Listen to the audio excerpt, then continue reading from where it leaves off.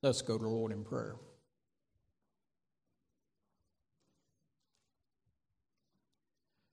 Our Father and our God, we bow before you again with thankful hearts, for we know that you are the one that has put a desire in our hearts to worship you, the true and living and only God. That you have created us for the very purpose of worship, and we thank you, Father. We thank you, Father, that you have changed our heart to where we have a desire to love you and to hate sin. We thank you, Father, that Christ has paid the price, the debt that we could not pay for our sins, so that we could have communion with you. And we pray, Father, that we would see what a glorious blessing that is to be able to gather together corporately and worship you in truth and spirit. We thank you for your Spirit which teaches us as we open your divine word this day and we listen to the words of Christ. We pray, Father, that these words would be living words. For we know that your word is living and active and able to divide. And we pray, Father, that your word would pierce our hearts today, that it would do the work that only you can do of making us more Christ-like. We pray, Father, for those who do not know Christ because they have never repented of their sins and looked to him and him alone. How we pray that today would be the day of salvation for them. Open their eyes to see Christ and his salvation. Open their eyes to see their own sinfulness and their need to repent and turn from their sins to Christ. Work in our midst this day and work wherever the gospel is proclaimed and bring many into your kingdom for your glory and honor. Give us understanding this morning as we continue to think about anxiety and how you forbid us of being concerned about the things of this world in such a way that it affects our lives. Calls us to trust in you, to trust in your sovereignty. Teach us to realize that we have a God that is working all things out according to his purpose to bring honor and glory to his name, and that he is able to care for his children. We pray for those who are not able to be with us this day, those especially who are ill. We pray that your healing hand would be upon their body and that you would be pleased to restore their health. We pray for those who would be away and traveling, that you would give them safety, and they worship elsewhere this day, that you would bless their time together with your people and bring them back to us safely.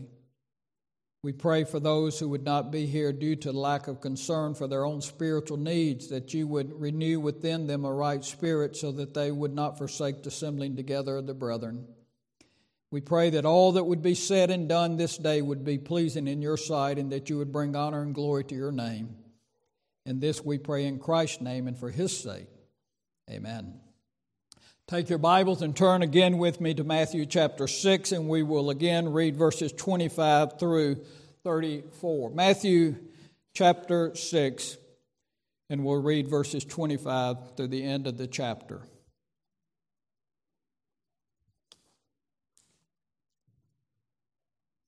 Verse 25, therefore I say to you, do not worry about your life, what you will eat or what you will drink, nor about your body, what you will put on.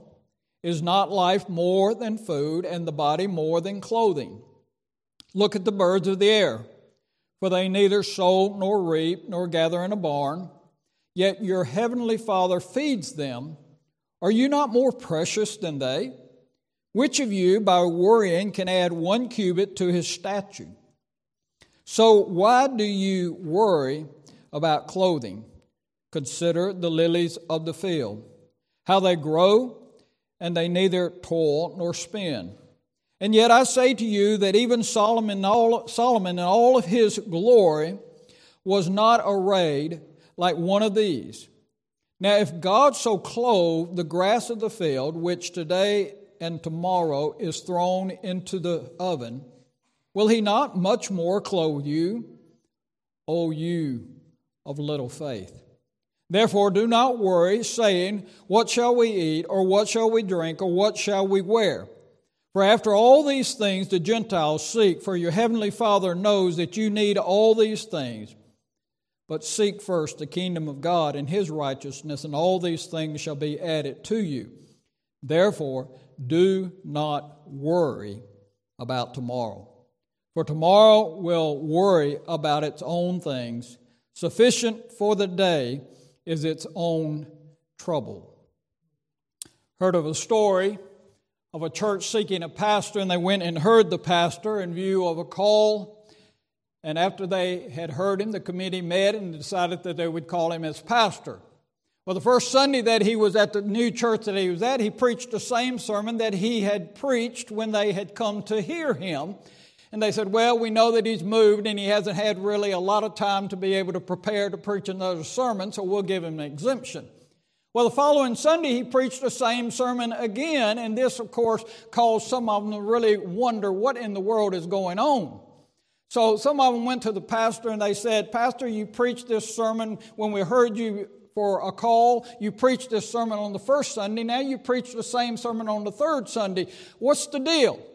He said, well, when you begin to do what I preached the first Sunday, then we will move on to the next sermon topic. Some of you may be thinking that as we continue to look at this passage that is before us. Now, Pastor, you preached on worrying last week. Now you're going to address it again. Well, I would give you the same admonition that pastor gave to that congregation. When we finalize and we get past this, then we will move on to the next subject.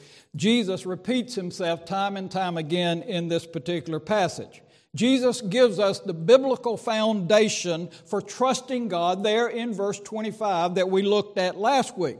And then he moves on and he gives us examples of specific things that our Father has done for his children that he loves so tenderly. Now, Paul teaches us this same truth in Philippians 4:6 when he says, be anxious for nothing. In everything, by prayer and supplication with thanksgiving, let your requests be made known unto God. In other words, he's saying what? Avoid anxiety. In other words, do not fill your mind with your needs and difficulties in this life. And notice, it's our duty. It's our duty to heed what he is saying here, to not worry. Now, that doesn't mean that we're not to be diligent in our duty. I've already mentioned that in the first sermon that we looked at. We're to be wise. We're to be active. We're to do all that God has commanded us to do. We're to be like the ants, plan for the future. But what he's emphasizing is do not worry about those things. Make your plans, do what you need to do, be obedient to what Scripture commands you to do, but don't worry. Turn it over to God after you've done all that you are to do.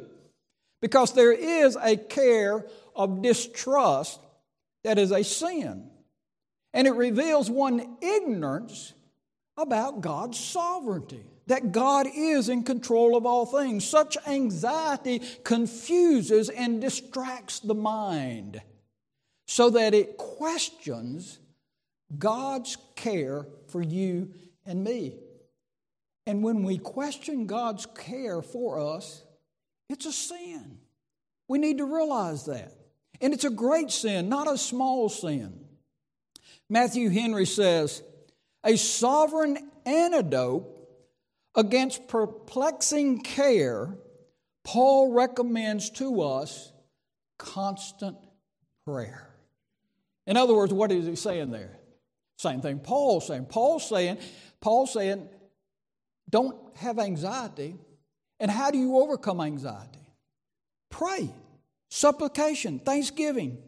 Let your request be made known to God. In other words, turn it all over to God. He's saying instead of worrying, pray. Tell God about the situation. Even though God knows the situation, He wants you to tell Him about the situation, right? I mean, if He didn't, He wouldn't have said pray throughout Scripture. Over and over again, He tells us to pray. He wants to commune with us. He wants us to bring our concerns and our questions to Him so that He might answer them. You know, one of our problems is we're guilty of telling everybody but God. We'll tell our husband about our problem. We'll tell our wife about our problem. We'll tell our friends about our problem instead of going to God.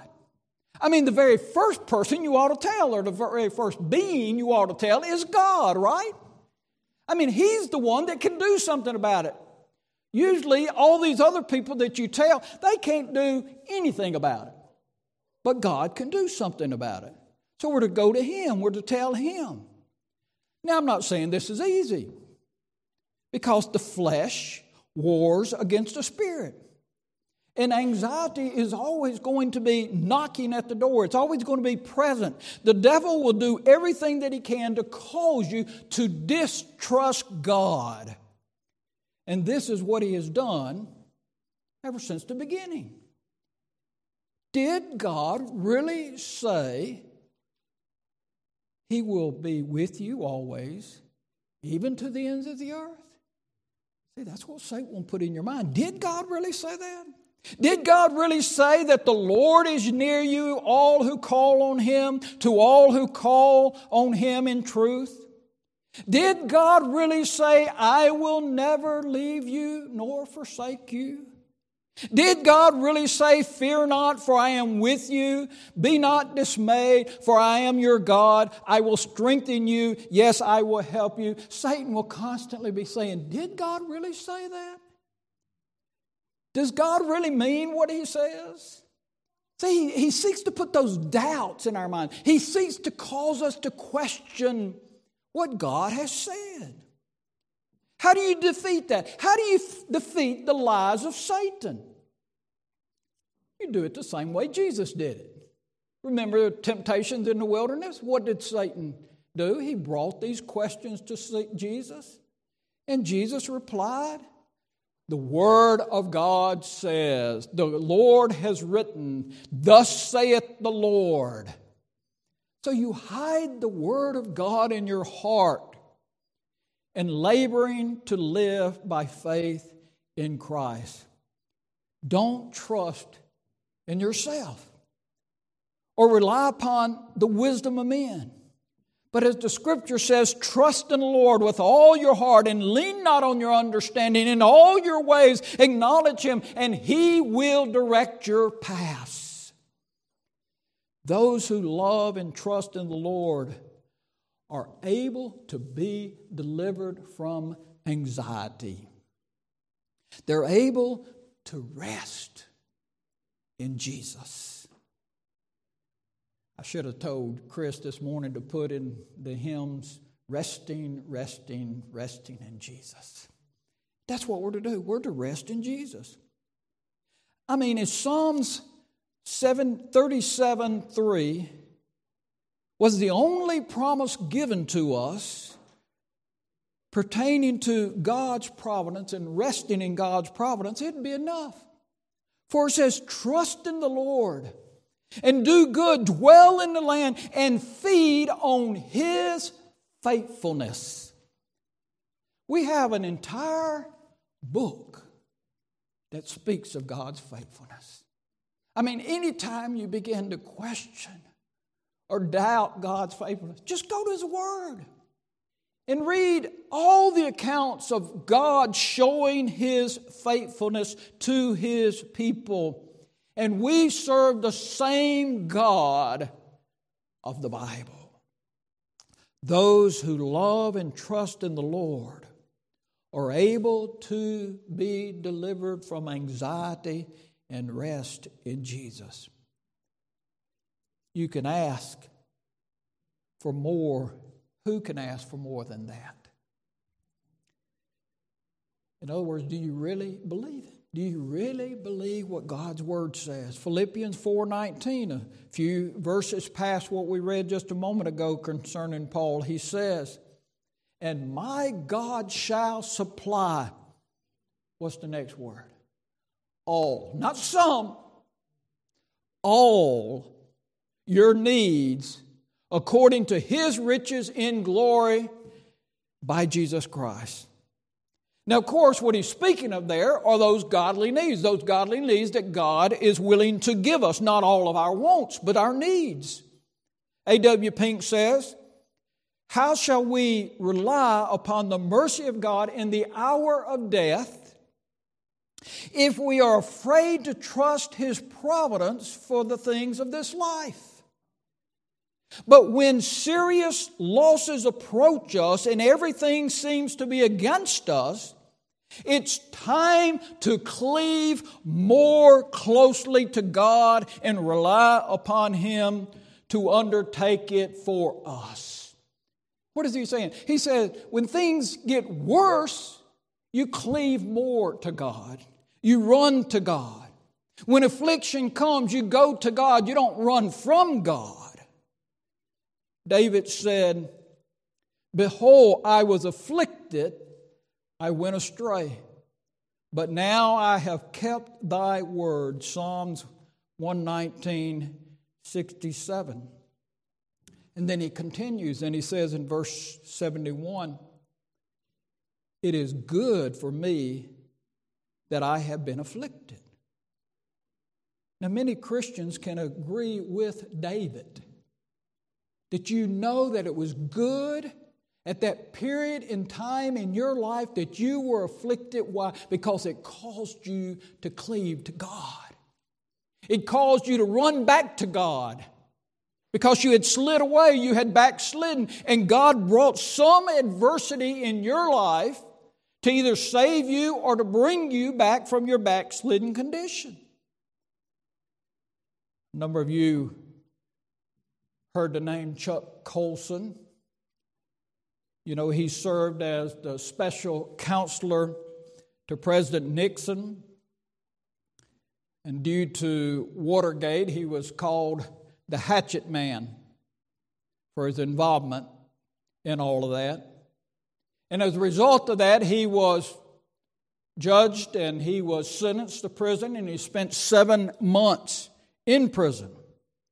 But God used that entire situation to wake him up to his lost condition. As he read the Bible that someone had given him, and God dealt with his heart and humbled that man who was full of pride, a man that was arrogant. God humbled him and made him a servant of God. And as a result of that, he was used of God. And he developed a ministry, Prison Fellowship, that has been instrumental in bringing many prisoners to Christ over the year. Chuck Colson would say with David, "It is good for me to have been afflicted." Some of you know personally that God had to afflict you to bring him to salvation. God's a good God, and God knows exactly what it takes to bring you to Him and also to bring you out of a backslidden condition. And here Jesus reveals how vain it is to worry about temporal things. And first by stating how life, as we looked at last week, how life is superior. How it's superior to food, how the body is superior to clothes. So if God has taken care of our life and our body, then surely He's going to take care of our food and our clothing. And knowing that God has created us and knowing that God has numbered our days should cause us to commit our ways unto the Lord and to trust in His providence, knowing that He will provide all that we need all throughout life. In other words, we will never starve and we will never be naked. If God made us and He called us and He set us apart for His glory, then is He not going to care for you and me? So many examples in Scripture reveal this truth to us. We looked at last week and saw at our Old Testament reading last week. We saw Ezekiel, when Ezekiel went to the widow lady and only her and her son, and she said, "I'm going to make one last meal and then we're going to die." And Elijah said, "What? Go make a meal for me?" I mean, can you imagine what must have gone on in her mind? Wait a minute, I just told you I'm going to make one last meal. It's going to be for me and my son, and we're going to die. Because that's it. No more. No, do what I said, and the Lord will take care of it. And she was obedient. And she had a meal every single day after that, provided by the Lord. Now, that doesn't happen only in biblical times. Sometimes people look at that story and they see things like that in Scripture and say, well, that was biblical times. Those things don't happen today. No, they continue to happen. God continues to take care of us. He continues to work in His providence to provide everything that we need. Years ago, I heard a story, and I tried to find it. I could not find it, but of a Puritan preacher during the days of Queen Mary, Bloody Mary, as she was known, because she was Bloody Mary because of all the preachers and others who held to the Bible and preaching it were put to death. And this one preacher in this one small town was being hunted down, and as he heard that the soldiers were coming closer and closer, he looked for a place to hide so that he would not be captured and put to death. And he found a cubby hole under some stairs with a door, and he went in there and he hid. And the soldiers began to look for him, and they were searching every home, searching every place, and they came into this one building where he was hidden. And as they walked toward the place where it's hidden, and someone said, look over there under the stairs and see if there's anything under there. And the soldier walked over there. And in that short time, a spider had spun a web. And the soldier looked, oh, it can't be in there. There's a web. And it isn't disturbed. Of course, the pastor continued to stay there. He had to hide out for a few days. And of course, he got hungry and thirsty. And all of a sudden, he heard a chicken. The chicken came into where he was and laid an egg. And he took that egg and he was able to break it, and he was able to nourish his body with the food that the chicken, well, not the chicken, but the Lord used the chicken to provide him the meal that he needed so that he could survive. I mean, God does things like that. God is able today to provide for us when we least expect it, when we are in need, because God loves us. Remember the verse we looked at last week as we began the message? He who did not spare his own son, but delivered him up to us all, how shall he not with him so freely give us all things? If he's done the greatest thing for us and given us his son, then Paul emphasized, will he not freely give you all the other things that you need? I mean, this promise should remove all doubt, all fear far from us. So why in the world are we often filled with unbelief? Why are we so slow to obey his precepts, which Christ repeats here for us? Knowing that our greatest problem has been solved, we should have great confidence that all of our other problems are going to be solved as well. I mean, the problems that we have cannot compare to the solution that God has given us in Christ, and the promise that he will resolve all things for us. We realize that we need grace every single day to obey our Lord's teaching, so that we do not fall into the sin of anxiety. Now, Jesus, throughout this passage, actually gives us 7 reasons or 7 arguments to show how foolish it is to have anxious thoughts. We looked at one last week, and we're looking at another one this week.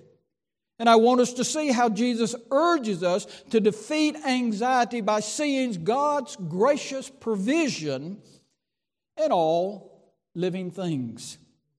First, he wants us to consider the birds. There in verse 26, look at the birds of the air. For they neither sow nor reap nor gather in the barn, yet your heavenly Father feeds them. Are you not more valuable than they? Now, the second reason for us to have confidence in our Heavenly Father's provision, if He provides for the needs of the birds, inferior creatures, surely He's going to provide for you and me all that we need. It's as if our Redeemer says, do you need more assurance that God will meet all your temporal needs?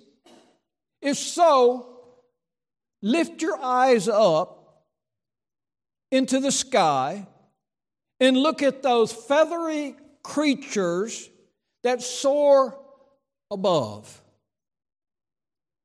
One of our members told me last week how years ago he sat in his car eating a stale peanut butter jelly sandwich, thinking to himself anxiously, how am I going to make ends meet?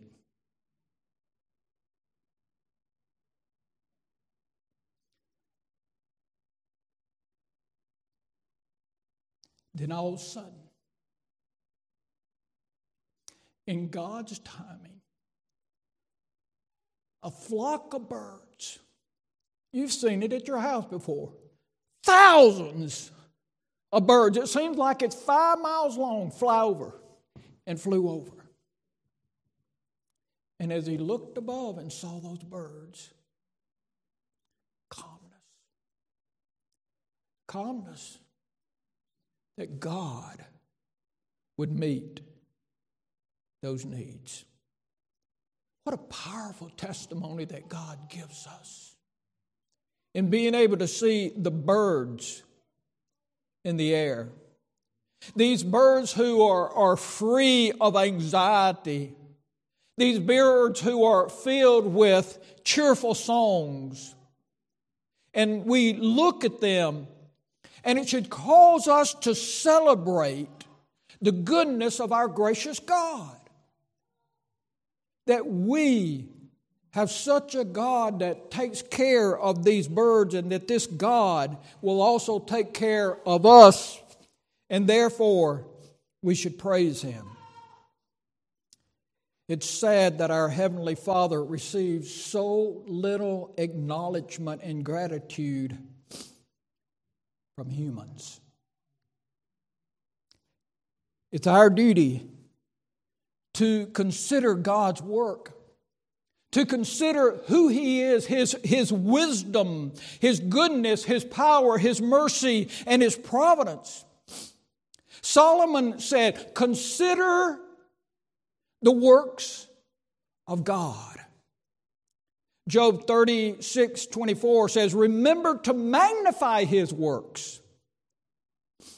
I mean, God has made it so evident universally. We can look everywhere and we see the works of God.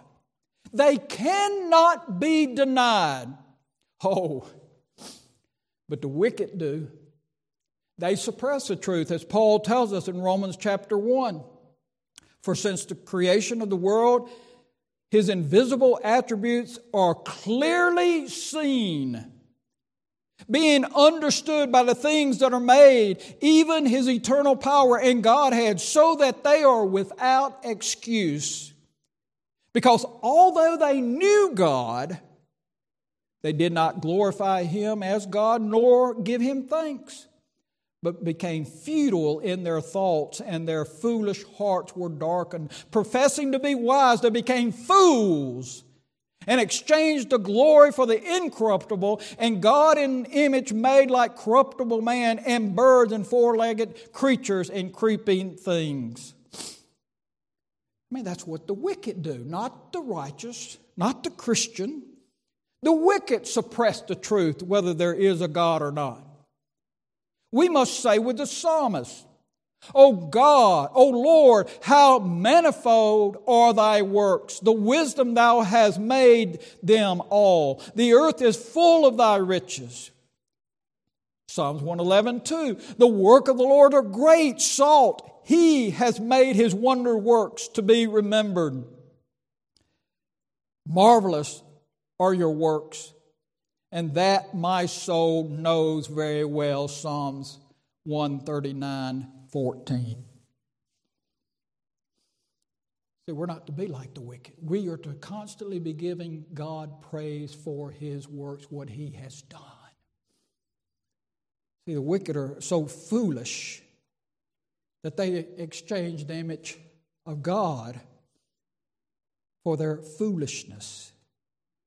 They profess to be wise. I mean, now how wise is it to profess that we came from a monkey? I don't think that's very wise. I think that's stupid, to tell you the truth. And my wife doesn't like me saying that word because she doesn't want children to call somebody stupid. But somebody that believes that is stupid. They're ignorant. They're without knowledge, in other words. God has revealed himself, but yet wicked man suppress it. Well, what about us as Christians? What are we to consider?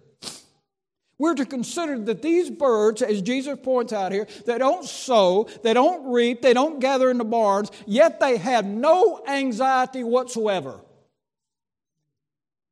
I mean, in other words, you know that birds were created, but they were not created to do those things, right? They don't have the ability to do those things. But yet they don't fear. They don't fear about tomorrow. Isn't it amazing how birds of the air are provided for with the food in such unique ways? God providentially cares for them. He watches over them, and it's displayed right before our eyes so often. Now he may use you to help care for those birds. You may have a bird feeder. You may have other things out in your yard. You may throw things out in the yard for the birds. Sometimes you may say, well, that ain't worth eating. I'll just give it to the birds, and they eat it. I remember years ago, time flies. You know my youngest daughter, how she is. If you don't know her, she loves animals. I mean, God put that in her to want to have a farm and want to have all the things on the farm and all that. Even as a young age, one time one of those flocks of birds just filled the yard. I mean, it was just covered. It looked like a black yard out there. And then they, how they light for just a few minutes, then they fly off again. And they flew off. Well, one little bird did not fly off. And later, she says to her mama, Mama, don't go into the laundry room. Of course, when someone says that, then you go into that room. And there she had picked up that little bird and brought it in there and was taking care of it. Said, I've got to nurse it back to health so it can catch up with its family. And she did and was able to let it go, and I guess it caught up back with its family. I mean, it's unreal what birds can do. I mean, they can fly all the way down to the southern tip of South America, and then they come all the way back and they'll go right back to the same tree they came from. And I guess that bird caught up with his family eventually. But God takes care of it. And God uses us sometimes to take care of those birds. I mean, God's infinite goodness and his faithful and his tender care are new every morning, the Scripture says. So Jesus reveals how irrational it is for man to worry. When the lower creature doesn't worry, why in the world would the higher creature worry? See, this reveals man's sinfulness in his lack of total dependency upon his God. His lack of trusting God's providence for all that he needs. How dishonoring it is to our Heavenly Father. How sinful to worry and show distrust after Jesus has told us that our Heavenly Father feeds them, revealing God's care for the bird, likewise his care for us. to worry should cause us to be shamed. It should rebuke us for having any doubt whatsoever that God would take care of us. See, the next time you're tempted to worry about the future, remember these words that Jesus says here. Your heavenly Father feeds them. And if your heavenly Father feeds them, if God is merciful to birds, then surely He will take care of His children. What a comfort. What a comfort to know that.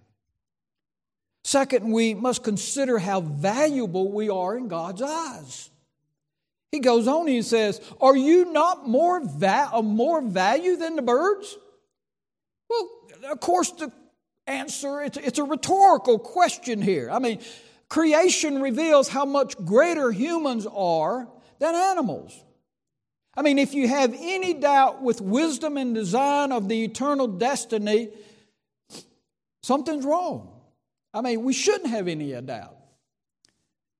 I mean, there's too many, like I said earlier, that are ignorant about these things. There's the lower creatures and there's the higher creatures. We are the higher creatures. That's why I said we don't come from monkeys. They're the lower creatures. God created us. There's no doubt about that. And now, remember, as we looked at last week, the illustrations that Jesus is using here and teaching here is the higher with the lesser argument. And if God cares for the lesser things, surely He's going to care for the greater things that He's created. I mean, most of you children have a pet. And most of the time, the parents end up taking care of the pet, even though it's their pet. Now, children, if your parents are going to take care of your pet, feed them and water them and do all the other things they need done to them, don't you think that your parents are going to take care of you? Well, surely they're going to take care of you. They're going to do more for you than they do for that pet. They're going to dress you and they're going to bathe you and they're going to meet all your other needs. And so therefore, we can take great comfort in that. You can take great comfort that your parents love you and care for you. And we have to realize that as Christians, we are objects of God's special love. Love of redeeming grace. A love that sent His only begotten Son into the world to die for sinners and to quicken our souls so that we would love God as our Heavenly Father, that He enables us to love Him as our Heavenly Father. He loves us so much that He has an inheritance for us, as Peter tells us in 1 Peter 1:4, incorruptible and undefiled, and that does not fade away, reserved in heaven for us. That's what awaits for us, eternity. All of those blessings that we'll have. And you cannot even begin to compare those to what we have here on this earth. Do you think that our Heavenly Father, who has done all these things, will allow His children to starve to death while passing through this wilderness of sin?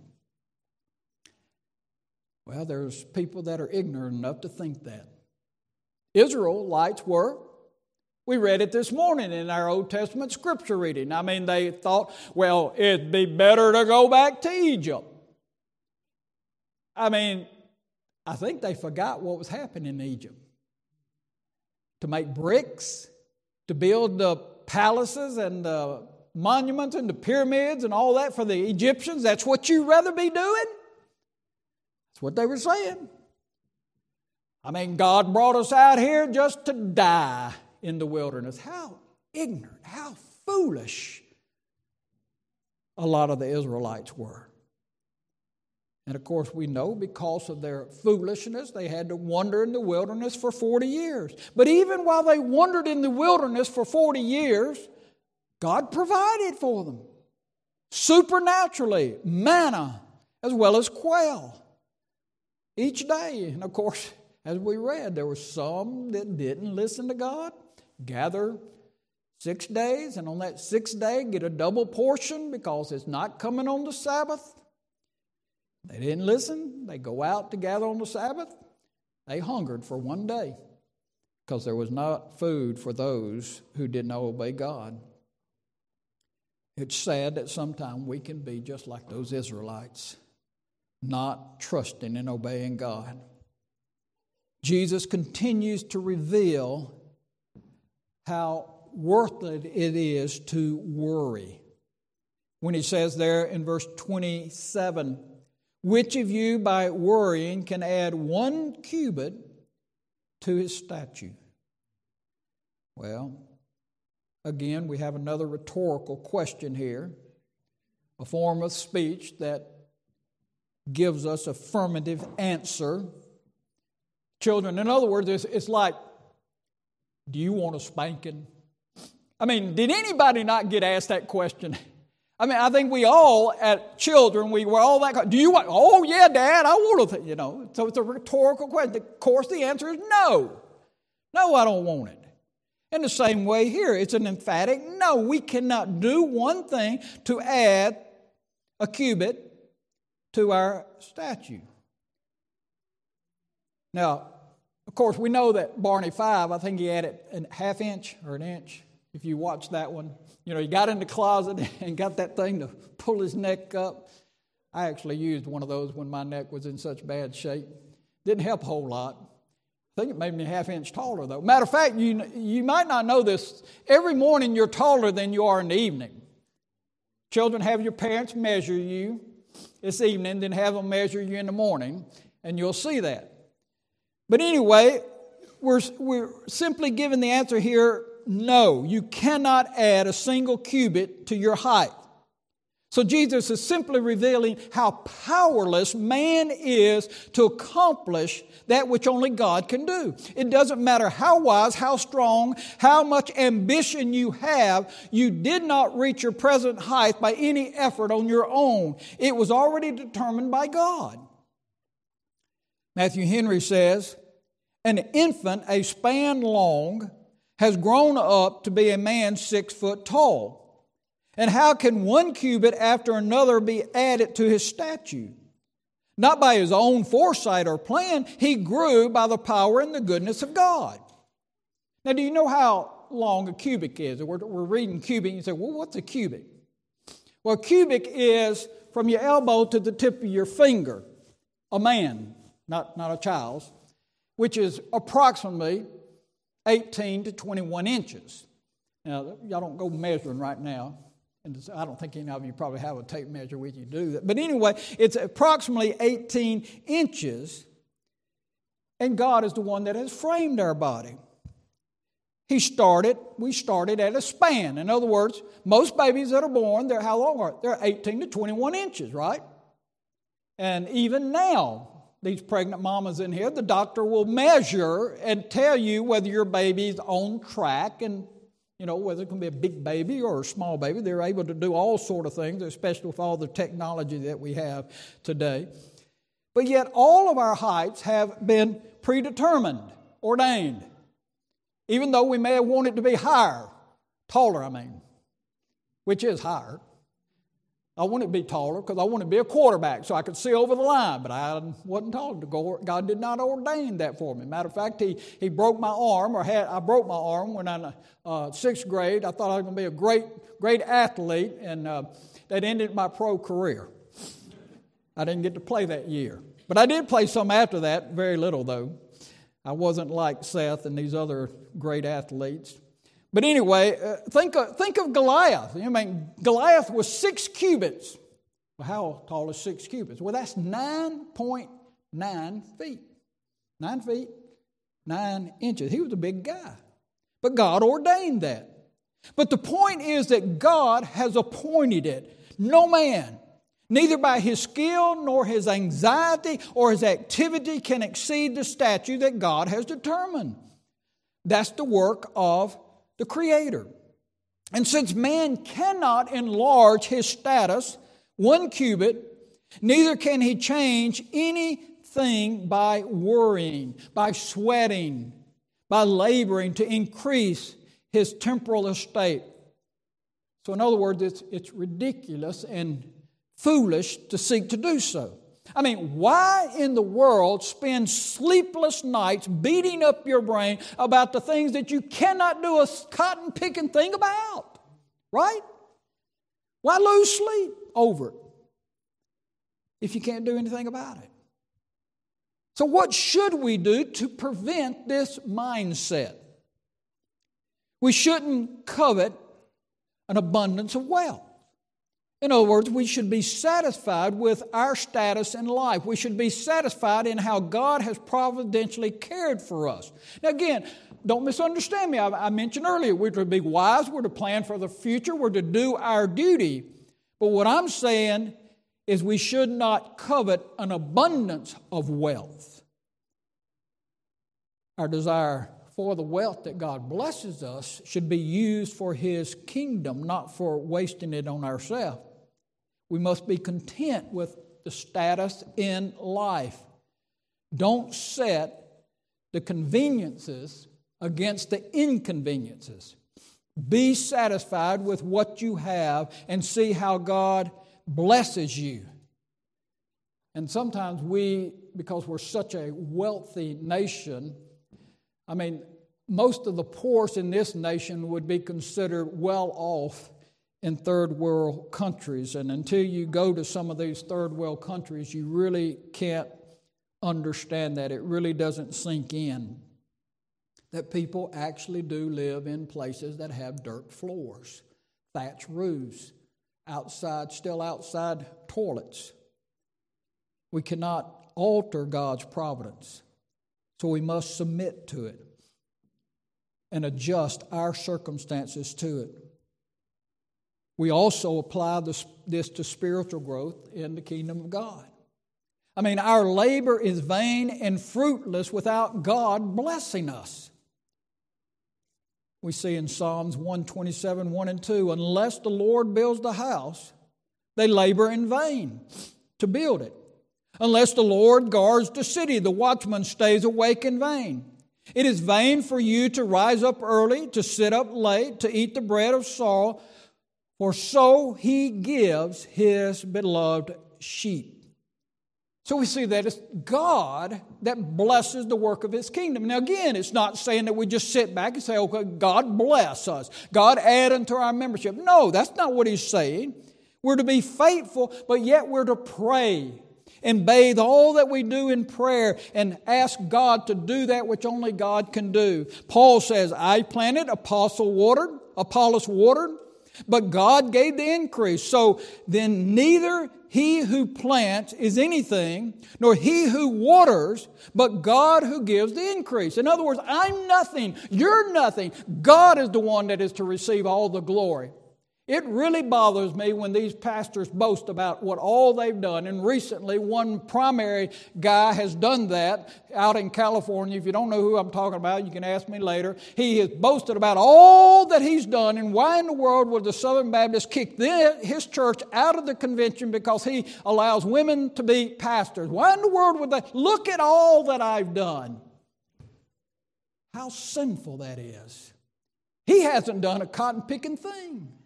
It's what God has done, if anything is done, if it's true. A lot of what people say they've done